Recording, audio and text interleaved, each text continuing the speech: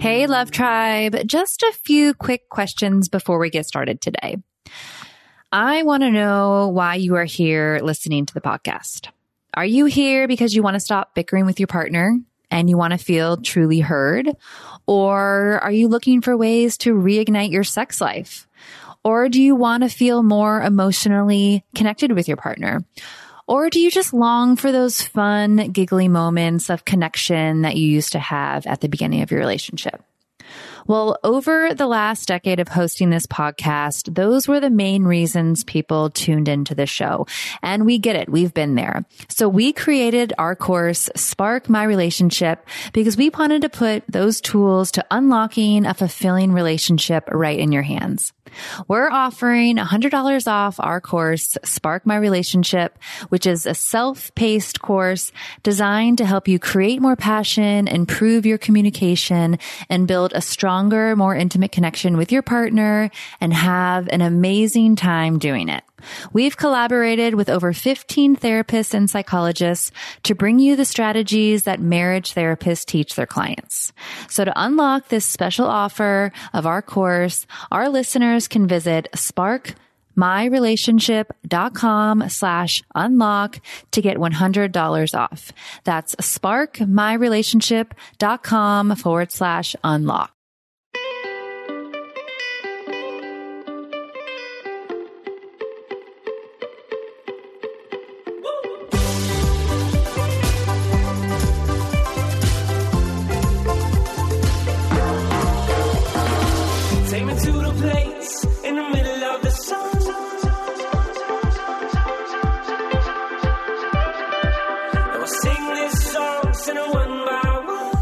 Hey guys, hope you're having a wonderful day wherever you're listening to the show, or evening or night. I appreciate you tuning in. I have a great show for you today where I welcome Sonia Jensen. She is a licensed marriage and family therapist and certified Gottman Method couples and sex therapist.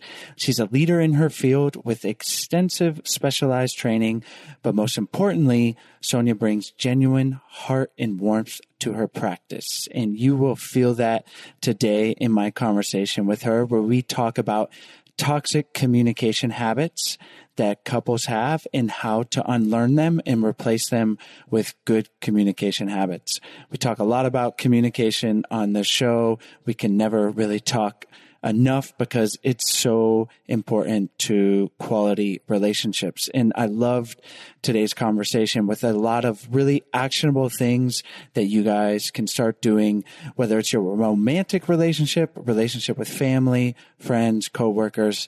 There's a lot of valuable things in here. As always, thank you so much for tuning in.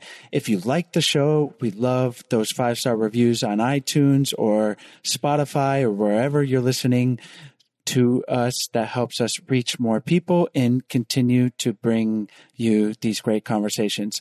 I really love to be able to do it. I'm just right there along with you guys, getting the information, trying to apply it to my life. And I hope you guys find some value in these conversations. I think you do. There's lots of you out there who are always emailing us, leaving those reviews. And this is really the most important stuff we can do, is to work on ourselves and work on our relationships to have a meaningful and purposeful and happy life. All right. Enjoy today's show.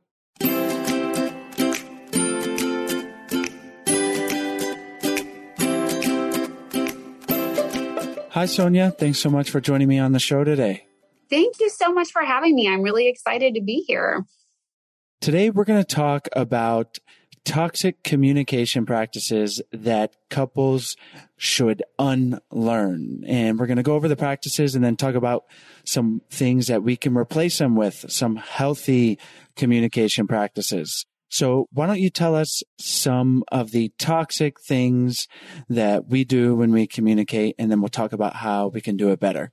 Absolutely. Well, right out the gate, the Gottman Institute is one of the kind of leaders in our field of marriage and family therapy in terms of research and helping us understand what makes love last and ultimately what crushes love and kills communication. And John Gottman in his research became most popular for what he calls the 4 horsemen of the apocalypse. And those are criticism, defensiveness, contempt, and stonewalling. Criticism means, how we start out a conversation. Do we start it out with a blame, an accusation, or a you statement? Defensiveness is when I shut off really hearing what you're saying because I need to fight for my true intentions or what I really think. And then contempt comes when I talk down to you, I call you names, or I say, I would never do that, or you always do that. And then stonewalling happens when a partner is present, but there's no energy being given to the conversation. It's like talking to a brick wall. And those, when they are present in any form of communication, really lead to relationship instability. Let's talk about how we can do it better. And one of the things I really like as I don't know, not mantra, but just an easy thing to remember is to try to use I statements. And you mentioned that instead of you, because that a lot of times is immediately going to put our partner on the defensive and it's blaming. Absolutely. And I think to even take it a step further, I statements are helpful, but if I say like, I feel like you always, or I feel that, as opposed to, I really try to encourage couples to, when you're making an I statement, put an emotion after the word I. Like, I feel hurt, I feel dismissed, I feel angry, I feel abandoned, because that when I insert an emotion, I give my partner an opportunity to meet me with empathy. And then moving into what my experience has been about the situation, and then be very clear about what I need in a positively stated way to make the situation go differently next time, or to move it in the direction that it needs to go to get out of the rut that it's in. So we call that the soften startup. I feel about what I need. And so some clinicians, you will look at it this way. As an example, I can say, like, I feel really angry that I've asked repeatedly to have the trash taken out, and I just need you to do what you say you're going to do. Technically, that is a soften startup, but I think it's more helpful to say, I feel overwhelmed and like I'm overcompensating a lot for what's happening. And what's really important to me is that if there's a role that you're saying yes to that is really something you can't do, like, let's talk about what is doable, because I really need to know how we can count on and depend on each other. I think that's a more positively stated way that even in and of itself reduces defensiveness, because it's not accusatory. It's really talking about my own experience without ever talking about my partner. I love that example that you just gave, but it's not often easy to really dig into what it is that we're feeling. And what I heard you say there is, instead of just saying I'm angry, it's like that hypothetical situation, that person dug into what is underlying the anger. And, Yes. And that's such a valuable skill. Can you talk a little bit about developing that muscle and how we can do that so that we can communicate with more depth? Absolutely. I think it's very well known that in adult culture in America, we use about 5 emotions on the regular, which is like happy, sad, tired, pissed off, or stressed out, right? What I would say in my experience, I think those are what I call secondary emotions. They're surface level emotions that don't give a whole lot of detail into what a person is actually experiencing and feeling. And if we don't start to dig a little bit deeper into what our primary emotions are, we're not really having any kind of depth with ourselves and with our partner. And it's extremely challenging, especially if we grow up in environments where emotions were not readily talked about. So what I have done in my own practice with clients and myself is you can go on Google and just type in emotional vocabulary.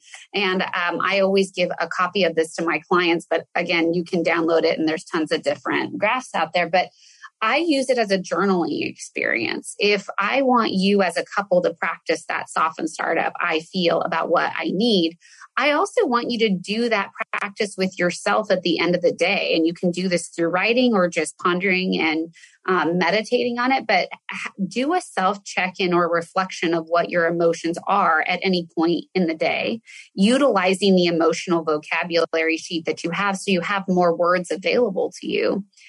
Think about why that emotion is coming up for you. And say, for example, you identify this feeling of being lonely or burned out. I would ask myself, what's the opposite of lonely? Well, the opposite of lonely would be close or connected. Or what's the opposite of feeling burned out? It would be rested or refreshed or supported. And then I ask myself, well, how would I feel refreshed, supported, or connected to either myself or the other person? And I think that changes and helps us develop that positively stated need, as to focus on just like, I don't want to feel this negative emotion, but what positive emotion do I want to feel and how might I experience that? And I think if it's practiced on a day-to-day basis with yourself, because you can't communicate what you don't know. And so a lot of couples work is really individual work that happens on the side as well, so that you can more accurately, present your needs and your feelings to your partner. I love that practice of thinking about what the opposite is. That's so valuable in a way to frame it, to figure out what our need is.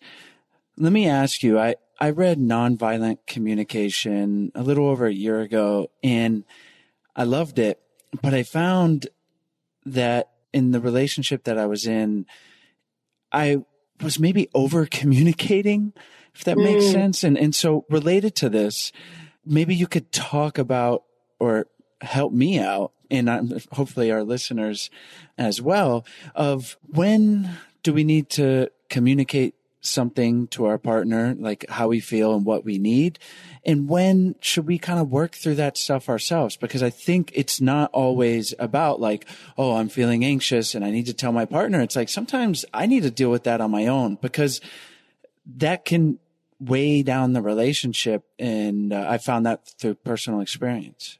Absolutely. I mean, I think it's a very nuanced answer and dependent a lot on the situation, and depending on how deep in conflict and issues the couples are can make all the difference in the answer to this question. But to give you an overview, I think we have to really critically evaluate the type of role we want our partner to play in our lives, because they can't be everything to us.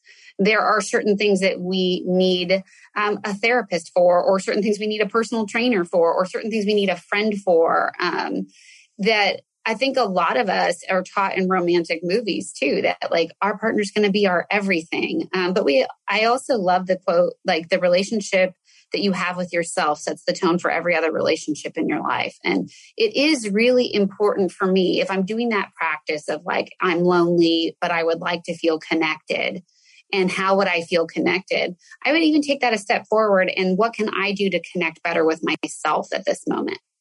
What can I do to provide myself some sort of relaxation that I need since I am burned out, before I start to think, what can my partner do about it for me? Or what can somebody else do about it for me? Because I do feel like I am responsible for understanding myself and taking care of myself.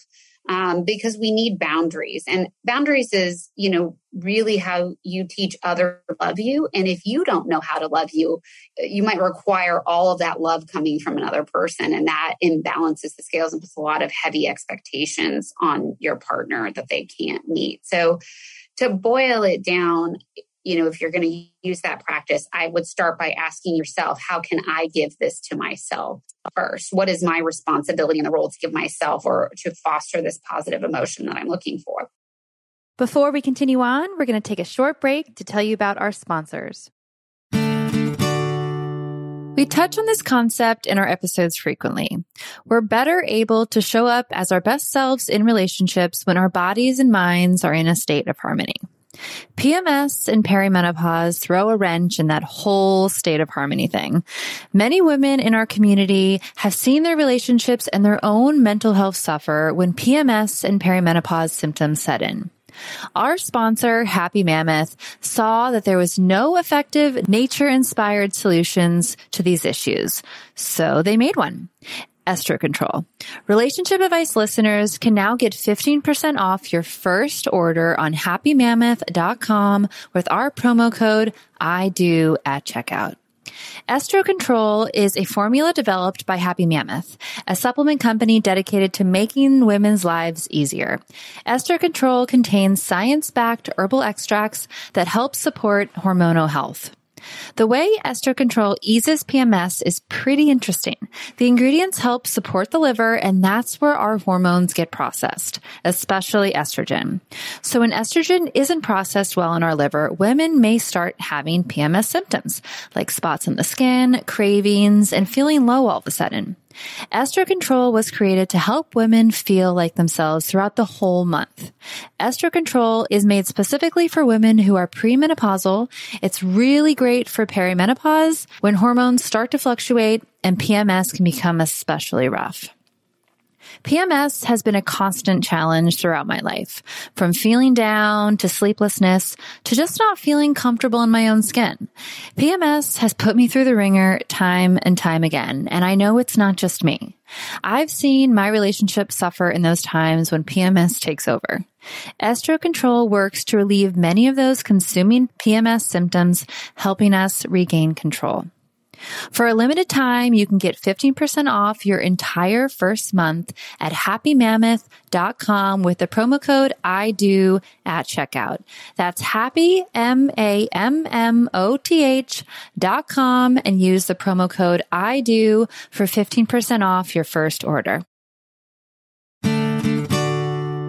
That's why I brought that up. And you're exactly right. Like there's a lot of nuance and every situation's different, but I think that's an important perspective to have of like, rather than we're getting these great communication tools. And if you're not communicating at all, like we need to have that, but then it's not all about like, okay, now I'm going to be in touch with my feelings and I got to share it with my partner, but looking at ourselves first of like, okay, I'm feeling lonely. I don't necessarily need to just take that to my partner because maybe that has most things to do with me. I mean, it always starts with us, right? It does. Absolutely. I think there's also a component too of, how we were brought up and our attachment styles too, to our primary caregivers or in other romantic relationships that we have, because how we show up in a relationship is largely dependent on what we understand or need a relationship to be. And if we are very anxious about keeping a partner and being too much for them, we will often withhold our needs and become, very insecure about having any, become hyper independent, and that isn't supportive of a healthy, productive relationship either. So I do think it's important, like, to know that needs in a relationship are how you build trust. But you do have to think about, what did you learn about having needs when you were growing up, or what stories do you tell yourself about having needs in this relationship, or having feelings with your primary caregivers, or having feelings with a partner. I think it's really critically important to understand the stories we tell ourselves about our feelings and our needs as it relates to the intimate relationships in our lives, because that can tell us a lot about how we're going to show up with them, whether or not we have them, whether or not we expect too much from our partner, or we need to kind of filter this through, what can I do for myself?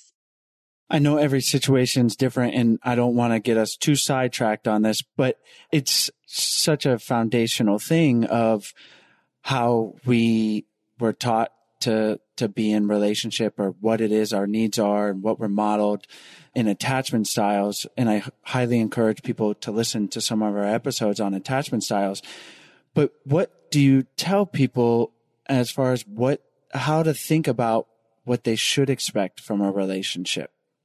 That's a great question. I feel like it's important to expect in a relationship that you can share a need, and that it is okay to recognize if my partner is sharing a need, that I might not always be able to fill that need, but I can at least acknowledge it, right? I think needs should be acknowledged in every relationship.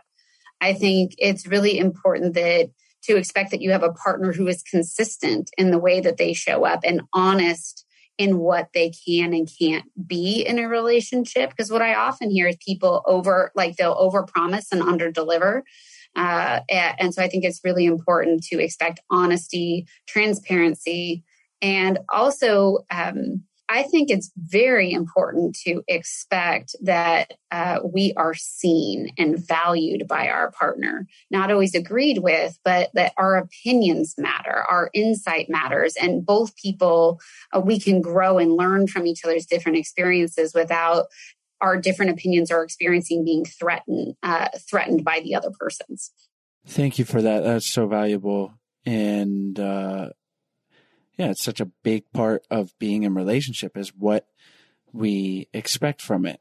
And I think oftentimes we have unrealistic expectations, and there's just so much wrapped up in there. And as you alluded to, like understanding how those expectations are formed from childhood, from the relationships that are modeled for us. So we can dive into that in another episode. We have in the past. I want to continue to talk about communication. We talked about using I statements, identifying our emotions, and then sharing our needs. What are some other bad habits that we have in communication? Yeah, defensiveness. You moving into the second of the four horsemen. Defensiveness is really, I think, comes up naturally when there's a culture in the relationship of feeling on guard or misunderstood. And so instead of being able to hear my partner's feelings and their needs, I feel threatened by their feelings and their needs. And so one of the things that we teach couples to do is when you start to feel defensive, one, you need to recognize it. What often happens is we act out of defensiveness instead of stating, I'm feeling defensive. Can you try stating that in a softer way? Or can you try framing it this way or helping me better understand what your intention or your meaning was behind sharing this with me? So asking a question, staying curious, and then also accept responsibility. I am a human being who makes mistakes. And while I have all the best intentions in the world, I hurt your feelings, or the mark got missed to your expectations. And so I can acknowledge responsibility by validating my partner's feelings. And validation doesn't mean that I agree with you, but I can see that how you interpreted what happened to be hurtful to you. And you can also accept responsibility through maintaining eye contact and nodding your head and leaving there to be more space for your partner to share what's going on. I think what I see couples really struggle with when it comes to defensiveness is that we always focus more on our intentions than our partner's experience of their own feelings and their own narrative. And how can we ever learn our partner if we constantly tell them that the way they perceived it was incorrect? We're missing an opportunity to grow and accept influence. And what accepting influence means is like there are two different realities here and both of them are valid. My partner is a unique human being with unique experiences, and I want to be able to draw a map from A to Z. If you're telling me that Z is you felt really unheard and you're angry and you have this need, what was A? How did we start there? Like, I want to ask you questions to figure out how your brain works so I can better interact with in an intimate way the way that your brain works. I wanted to emphasize the asking questions. I love that as another tool that's easy to remember, like saying I statements instead of you, is to instead of responding defensively, to think about a question to ask your partner around what's happening. If they come at you with some aggressive communication, or even if it's hard to hear. Yeah. You can say like, oh, I see that you're upset. What's going on? It's so valuable. Yeah, I think the way you're modeling that is perfect, right? But what often happens when I start teaching couples how to ask questions, their tone is not curious. Their tone is accusatory or leading. And so you want to make sure that your tone is soft and truly your tone is curious. And that also your question is open-ended, meaning I I don't have an idea exactly of how you're going to answer this. It's not going to be answered with a yes or no. I'm truly interested to hear what your perspective is outside of what I think your perspective is or what I think my perspective is about the situation. So I really want to ask, tell me more about that, or help me understand how you got to that, or what does feeling happy and connected in our relationship really look like for you, since I'm hearing you don't feel that way. So really wanting to ask thoughtful questions in a curious tone that elicit stories instead of yes or no answers. Oh, you brought up tone. That's a whole other area of communication that's so important. I'm glad you did, because it's like, yeah, you can ask a question, but how are you asking it? Like, what's the pitch of your voice? What are you, body language? I almost think of body language. I know it's not tone, but they're in the same neighborhood of, it's not explicitly what we're saying, but it's how we're saying it. It's so key. Yes. And I think it's okay to acknowledge to your partner that I'm really having a hard time hearing what you're saying. I know you're sharing your feelings, your needs, but I'm feeling myself getting really defensive here. And I know that's not productive. Maybe you need a break. Maybe you need to have them say it in a different way. Maybe you need a moment to collect yourself to to get out of that triggered state. So I think it's really helpful. Like if we just act off defensiveness or we shut down, our partner is going to develop a negative narrative about sharing their feelings or needs with us. And that usually, spins off an argument. So if we don't clarify what's really happening or what we need in that moment, we're not really helping the relationship move forward. Let's talk about stonewalling, what it is and how to navigate it. Stonewalling is, I think, a result of feeling powerless or feeling hopeless. We get to the point in our communication dynamic where it's like, is it even worth sharing my feelings? Is it even worth having a feeling or a need? Because I've seen it be unproductive in the past. So I don't want to give energy to it anymore. Or I feel just really defeated and like I've lost hope. But there's also a physiological component to stonewalling. In the Gottman method, the anecdote for stonewalling is emotion regulation. It's taking a pause point. And so what does emotion regulation look like? Why do we need emotion regulation? We need emotion regulation because our bodies are triggered. And to understand what triggering really is, you kind of have to understand trauma brain modeling. And so to get real Cliff Notes version with you, in trauma counseling, we talk about the triune brain. And in the back of the brain, at the brain stem, we call that the reptilian part of the brain, where that's where we process basic needs. And then we move into the middle part of the brain, and we call that the mammalian part of the brain, which is where we process emotions to basic needs. And then in the front of our brain is what we call the prefrontal cortex. And the prefrontal cortex is responsible for putting words to our feelings and our needs, and being able to articulate that and communicate that to another person. And you have to feel safe in order to do that. And then we have this tiny little part of our brain called the amygdala. And from the day that we are born until today, it has constantly scanned the environment for anything that has ever felt unsafe, a word, a tone, an experience, a date. I mean, it can be the weather. And when our amygdala has something that it doesn't like, what it does is it shuts off the prefrontal cortex. And when the prefrontal cortex is shut off, you're only working off of basic need and basic emotions. And so you're just in a reactionary state. Your body is surging with stress hormones that are cortisol and adrenaline. And in that moment, your brain is incapable of practicing empathy and retaining new information. And this is when couples fight. So stonewalling is really, not all people stonewall. Some people get really upset and aggressive and move to contempt to really be heard.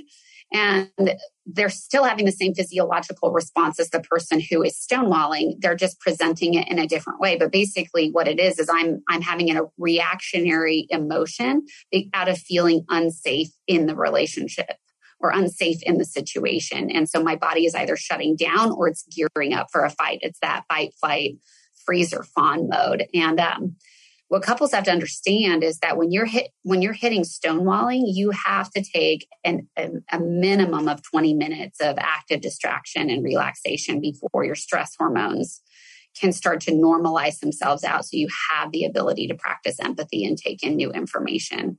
And you have to know how to emotionally regulate and self-soothe. And so that's why there's a lot of individual work that goes into couples work. Before we continue on, we're going to take a short break to tell you about our sponsors. Thank you for breaking down the physiology of it. And yeah, it's almost, I don't want to say we can feel powerless, but in a sense, we are not in great control. Like when those things are happening, and like you said, it's like almost impossible to have empathy when you're in that reactionary state in our heads. And that's why we want to calm down. Like you said, take the pause. Meditation's great, but to have that mindfulness so that we're aware of what's happening, not so much to prevent it from even coming up, but being like, oh, okay, I feel that coming. But that's the recognition is hard. And then the ability to say, hey, let's take 20 minutes and talk about this when we're more calm. Well, I think you make a really great point there. What often happens is we stonewall and then we just leave. And the fear is for the other partners that we're never going to come back and talk about it. So if you are recognizing that you're in a physiologically aroused state and you can't hear and you can't practice empathy, it's important to state when you're going to come back and talk about it. Like, I'm going to go calm down. Even having a safe word, right? I'll have a lot of couples that will develop a safe word that communicates all of that in one word. Like, it means we're both going to separate from each other for 30 minutes and then we're going to come back and talk about it, or at least check in with each other if I'm in the right place, or if we need to consider when we're going to be with a better bandwidth to talk about the issue that we need to talk about. So I think that's really important. But I also would go back into, we can automatically get triggered, even if our partner is using the soften startup, because there could be emotions that our partner has that are automatically triggering to us, no matter how kind they are or deep they are. Like, I could be deeply triggered by the feeling of disappointment or of disappointing my partner. I could be deeply triggered by being misunderstood. And so even though it's maybe being communicated in a healthy and productive way, the emotion itself is triggering to me based off of past experience. So one of the last emotions we're going to talk about is contempt. And you mentioned it. That's basically in the same neighborhood as stonewalling, but just the acting out version, it seems like. Yeah. I mean, I kind of, to best describe contempt, I start with, I call criticism the gateway drug to the rest of the four horsemen, because if I come at you and I'm like, you didn't this, or you always this, and then my partner responds with defensiveness because I initially felt unheard or misunderstood, or like that my partner didn't care about what I was saying, then I get louder and more aggressive to get my point across, even being very cutting and very black and white and demeaning to my partner because I feel unheard. But yes, there's a physiological arousal component to contempt that I think is there. But people who utilize contempt a lot, they might not seem physiologically aroused. They're just always kind of self-protective. Any of these four horsemen, when they're utilized, are signs of disrespect and lack of trust.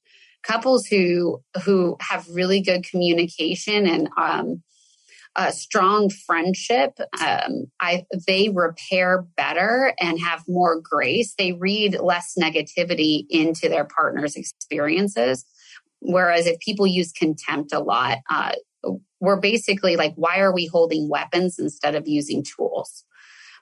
So contempt is really the most deadly, in a sense, of all of the four, because people who hear contempt a lot have higher rates of depression, anxiety, and an inability to heal from illness, unlike people who don't experience or hear contempt.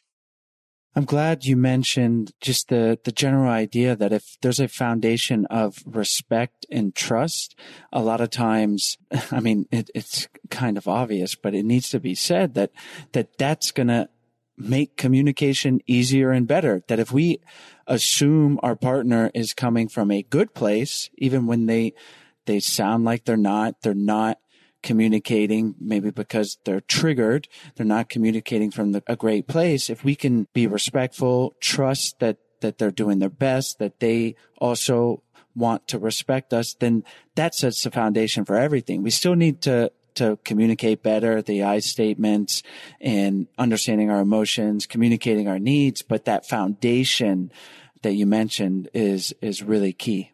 Foundation is so important. And I think you have to look at it from the perspective of, is there more good things happening in this relationship that overwhelm the negative? Or is it the opposite?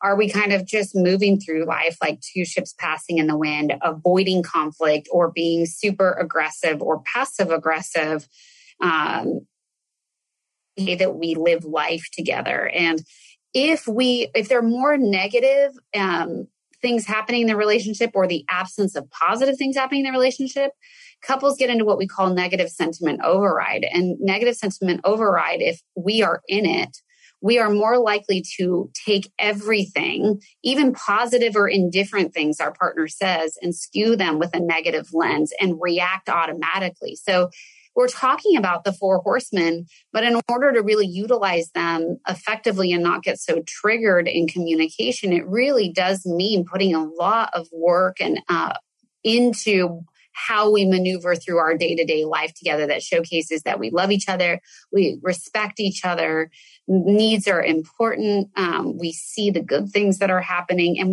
we're taking time out each day to prioritize the relationship in some sort of meaningful way. All of that has a huge impact on whether or not we feel we have to use weapons in conflict, and weapons meaning any of the four horsemen. Well, thank you so much, Sonia. This has been very concise and informative, and I know our listeners are going to love it. Before we wrap up, are there any things that we skipped over or maybe something you want to emphasize? And then we'll say goodbye.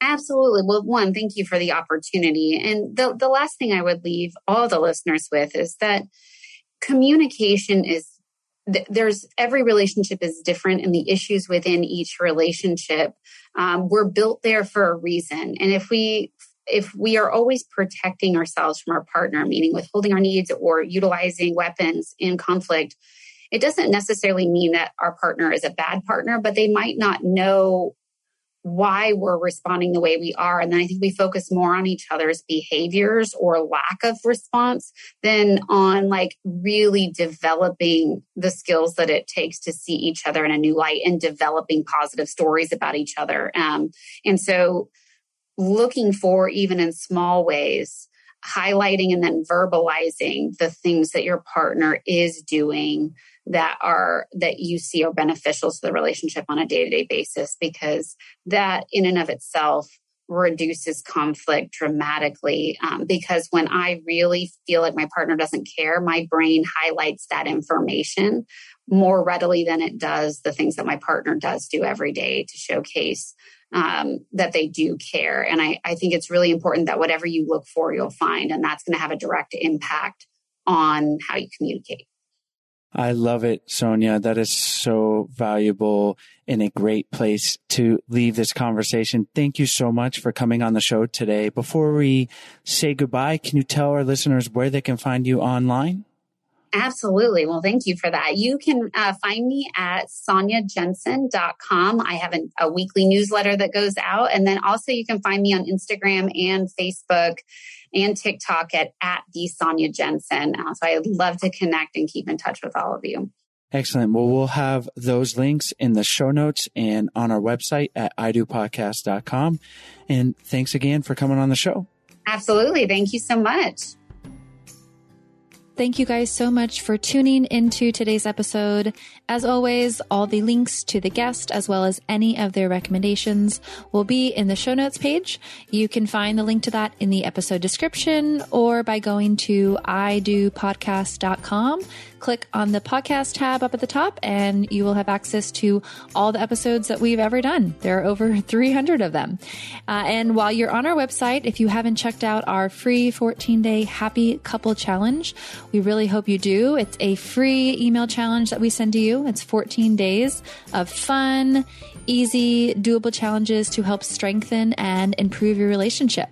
And if you're looking for something that provides a little more help with working on your relationship, whether it's improving intimacy or communication with your partner, or just bringing the spark back, we would love for you guys to check out our online course, Spark My Relationship.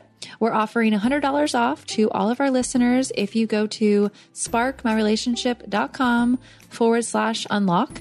We've worked with over 15 psychologists and therapists to create the real life tools and strategies that they are teaching their clients. So we wanted to give them to you. It's a self-paced online course that can be done in as little as a month or up to 3 months. You can really decide how much or how little you want to do with your partner, or maybe just yourself. So we hope you guys check that out. It's sparkmyrelationship.com/unlock.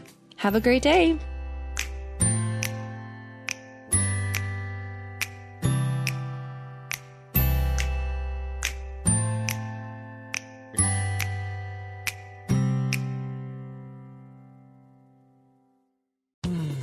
You were listening to a Pleasure Podcast. For more from our Sex Podcast Collective, visit pleasurepodcasts.com.